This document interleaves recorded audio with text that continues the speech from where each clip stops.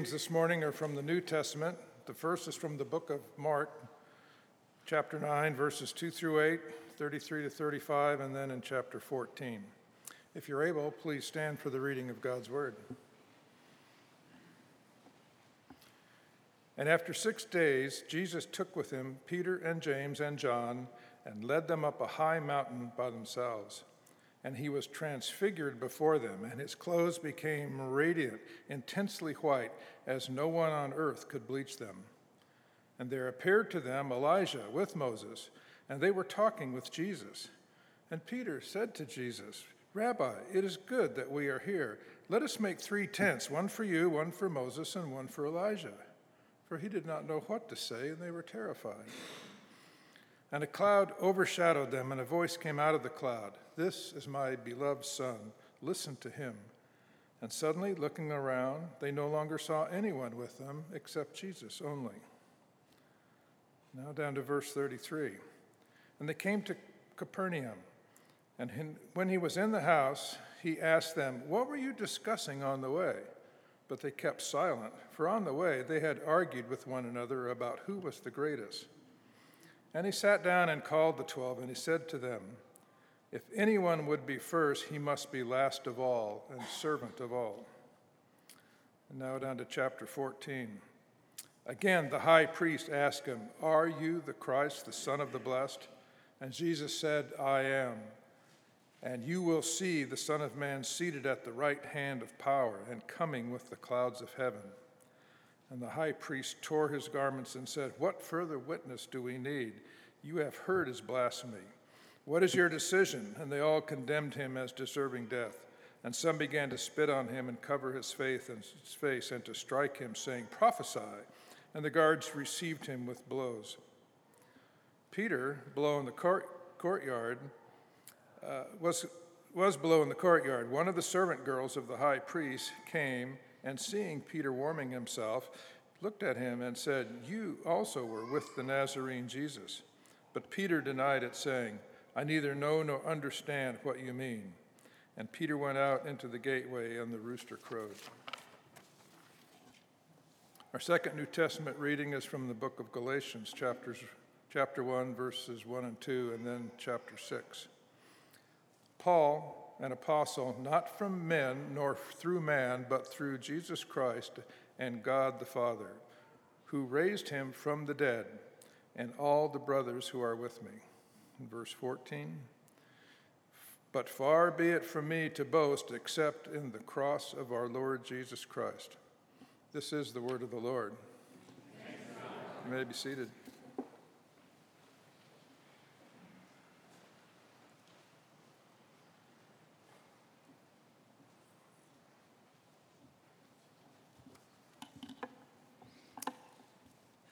In a moment, as we get to turn back to those incredible sermon scriptures, yes, I do want to bring you greetings from the northern end of Route 13 in a multi-ethnic area known as Wilmington Manor. You heard Pastor Kenny say Manor. That's where your financial support for many years has helped Manor revitalize. Presbyteria brought me in saying they're down to like 7 or 8 members, the aging congregation. It's really dead wood in many ways. But as Pam and I were praying about it, we thought, what makes the best fire? Dead wood. And Ezekiel in the Old Testament might say, can these dead bones live? So your prayers, your support has helped bring into being really a church replant, gospel church for all nations. And like you, we also believe the gospel can transform our hearts. The gospel can heal our relationships. Amen? The gospel can enrich our world, our broken world. So actually, Pastor Kenny will be the plenary speaker at our Gospel Can retreat next month. A retreat serving as a spirit-led advance into autumn. And yet, before that, beginning tomorrow night for 5 consecutive evenings, we know you already had your VBS this summer, and we were praying for that. but we begin ours tomorrow night.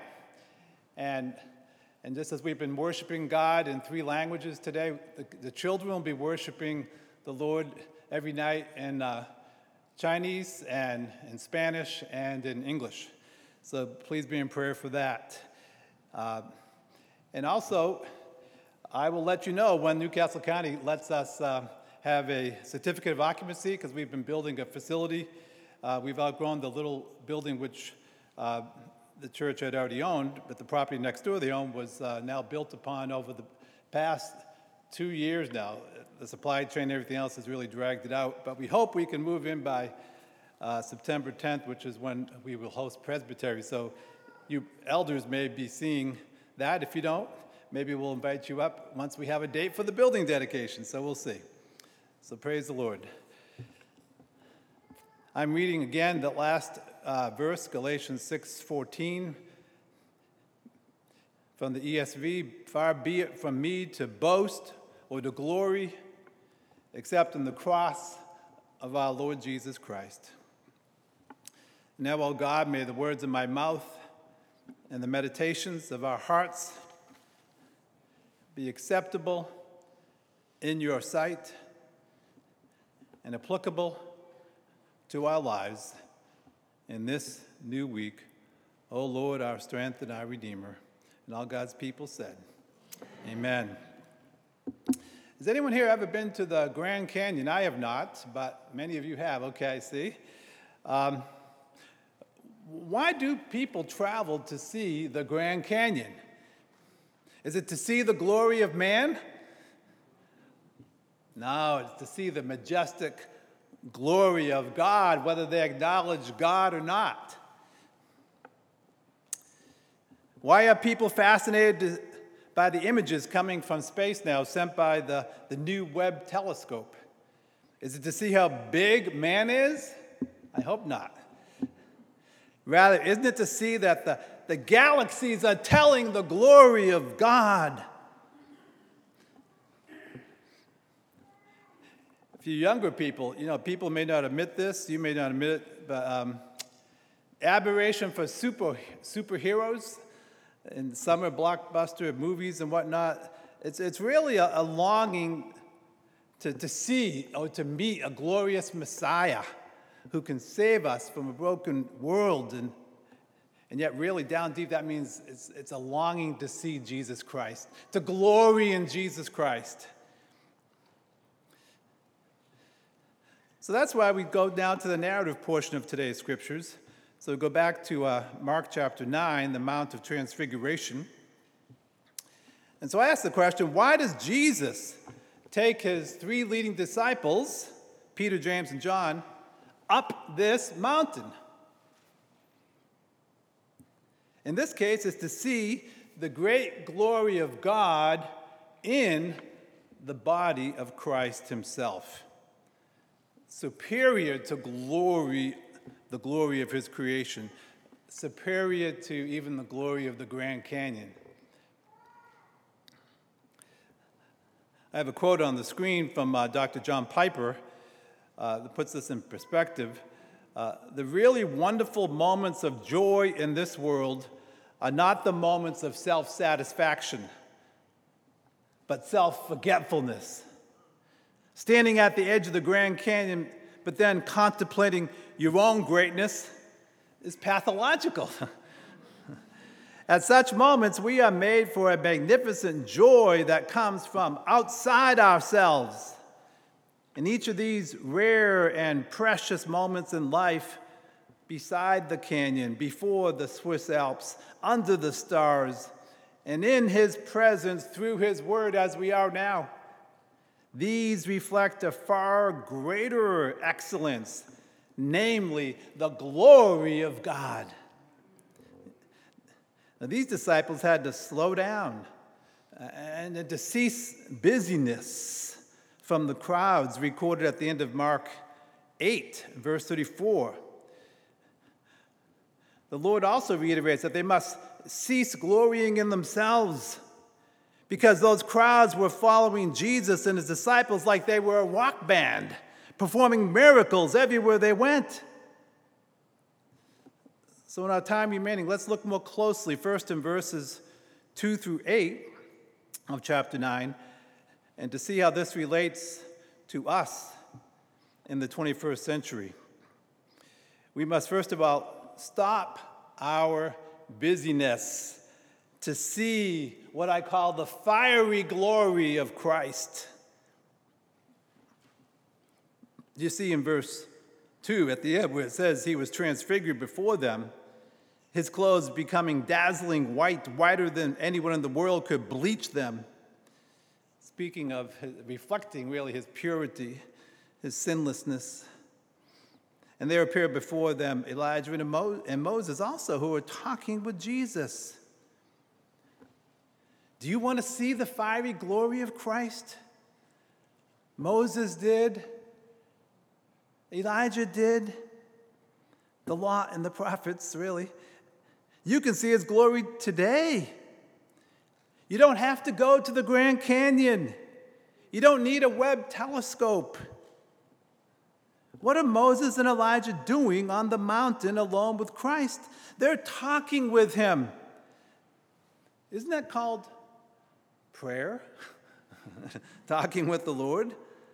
Psalm 27 says, "Seek the Lord's glorious face."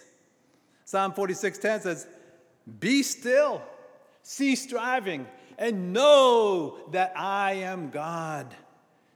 He is showing them that he is God, not just through his actions, but through his purity. Luke 9 records what they are talking about. In verse 31, using a phrase, the exodus of Jesus. We'll get into it in a few moments, but it's showing us that the glory of Christ is found in his victorious crucifixion and resurrection that's going to take place in a few months down up in Jerusalem. But in their earthly lives, Moses and Elijah both longed to gaze at the glory of the Lord, as recorded in Exodus 33 and 1 Kings 19. Exodus 33, 18 to 20. Moses says, talking to the Lord, "Now show me your glory." And the Lord replies, "I will cause all my goodness to pass in front of you, and I will proclaim my name, the Lord, in your presence. I will have mercy on whom I will have mercy, and I will have compassion on whom I will have compassion." But he also said, "You cannot see my face, for no one may see me and live." Whoa, what's happening now on the Mount of Transfiguration centuries later? Here is Moses experiencing that with Elijah, who was born after him. In Elijah's earthly life, 1 Kings 19:13, we read that when he heard of God's presence being there, he pulled his cloak over his face. And he went out and he stood at the mouth of the cave to commune with God. Now he is. Will you also cease striving, stopping your busyness, and crying out to the Lord, "Show me your glory"? Even just a glimpse of your glory. My life is so broken. I need to see a glimpse of your glory. My life is such a mess. And we could do it outdoors, like is happening here on the Mount of Transfiguration, but it can be done indoors, because you're not just finding the glory of God in the Word incarnate, Jesus Christ, but in the Word inscripturated, the Bible, which you can read indoors or outdoors. Seeing his glory in nature is a good start, but his glory is explained by his Word. Let's not wait until we are on our deathbed. Do it now, when life can slow down a little bit for you, especially in summer, right? Get along with this glorious Christ. Open up his love letter, the Bible, to you so he can speak to you as he's speaking here to Moses and Elijah. Reverend Martin Luther King was 39 years old, not knowing he was going to be killed the next afternoon. When he ended his last speech, the one he gave in Memphis, I think that's where we're having Presbytery next year, isn't it, in Memphis? I'm not Presbytery, General Assembly, the 50th General Assembly. He quoted the hymn, "Mine eyes have seen the glory of the coming of the Lord," longing for Jesus' second coming, when in essence he will be in the appearance of what Moses and Elijah are seeing now, and Peter, James, and John. And they're just terrified, as the text says, meeting him face to face. So point one, will you be still and get alone with him? Stop your busyness and see the fiery glory of Christ. And summertime may be the best time to stop your busyness. Secondly, stop glorying or boasting in yourself, which beats up the body of Christ. Listen to him. So Mark 9:7, the cloud appears. I'm going to read this from the ESV. The cloud appears at that moment. And what happens? Well, what we see is it overshadows them, and a voice comes out of the cloud. "This is my beloved Son. Listen to him." And, they do for a few moments, just like you and I. We have our quiet time, and then we go off to our job, or if you're a student, off to class, and then you're thinking not God's thoughts. After a while, you're thinking your thoughts instead. This is what's happening. By verse 33, when they were in Capernaum, and he asked them, "What were you arguing about on the road?"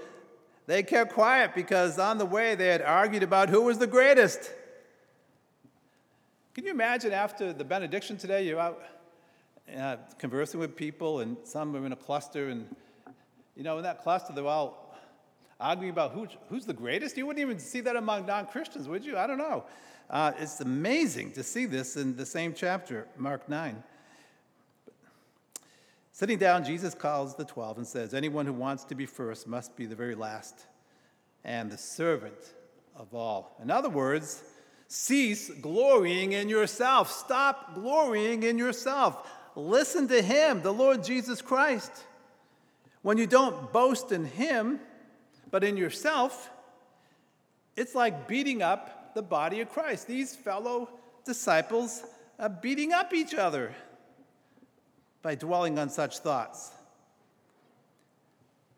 And Jesus came down from the Mount of Transfiguration, and we see for many more chapters how he continues to be the servant of all, ultimately taking up his cross to Mount Calvary, to die in your place, to die in my place. And meanwhile, his disciples are getting into fights along the way concerning who is the greatest among them. What a mess they are. What a mess we are. We may not verbalize envy, but don't you experience envy and coveting? And that's, I believe, why the Decalogue, the Ten Commandments climaxes with "you shall not covet," because, of course, we covet every day. Sinners in need of the Savior. And later, while the physical body of Christ was taking a literal beating, the disciple, Peter, who had boasted in himself, right, said, "I will never deny you, Jesus. I will never deny you." This same disciple who had been worshiping Christ on the mountaintop is now sitting in the courtyard below, the area where the flogging and the body blows right after Jesus told the high priest that he was indeed the Son of God was happening. And he can hear it. He's down there in the flogs keep coming, and he still, maybe because out of fear of man, fear of even a servant girl, he denies Jesus 3 times. And so we see that in verse 67 that was read. The servant girl, when she saw Peter warming himself, she looked closely at him. "You were also with that Nazarene Jesus," she said. But he denied it. "I don't understand what you're talking about." This is a man had been boasting in himself. And now, at the same time, the body of Christ, the literal body of Christ, is being beat up. The reason why I think the analogy is that it really saddens the heart of God when we criticize fellow Christians, we gossip. It's like spitting on the body of Christ. We see them spitting 1 floor above where Peter's sitting on the body of Jesus, on the body of Christ. We see them beating on the body of Christ. That's what we do when we envy and we lie and we gossip concerning fellow Christians in the body of Christ, the spiritual body of Christ.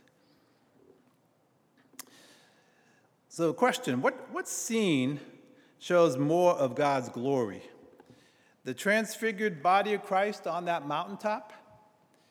Or is it the physically suffering body of Christ 1 floor above where Peter is warming himself at that fire? The first was the fiery image of Christ being transfigured. The second is Christ physically suffering, even before he goes to the cross. The answer, it's kind of a trick question, is both are equally glorious. Peter didn't know it yet. He wanted Jesus and all the disciples to have crowns without the cross, but he didn't know that the Mount of Transfiguration, yes, was a glorious reflection of the Lord, but the cross of Jesus Christ was going to be equally glorious, reflecting the heart of God for you and for me. The transfigured body of Christ shows us he is the Son of God, and the suffering body of Christ shows us he is also the Son of Man, suffering hell in our place. But why are people beating him and making him suffer? Was it for anything he did? No, it was for who he claimed to be, the Son of God who became the Son of Man so that sons of men could become sons of God, even though we don't deserve it. So let's listen to him. What does he say? Remember chapter 9, verse 35. Whoever wants to be first must be the very last and the servant of all. Are you listening to him? How are you serving him here in the body of Christ locally in Dover, in Delaware? Guaranteed, if you don't get along with him and gaze on his glory on a regular basis as both the Son of God and the Son of Man, then it's practically guaranteed that you will not serve his body. At least you won't serve it fruitfully.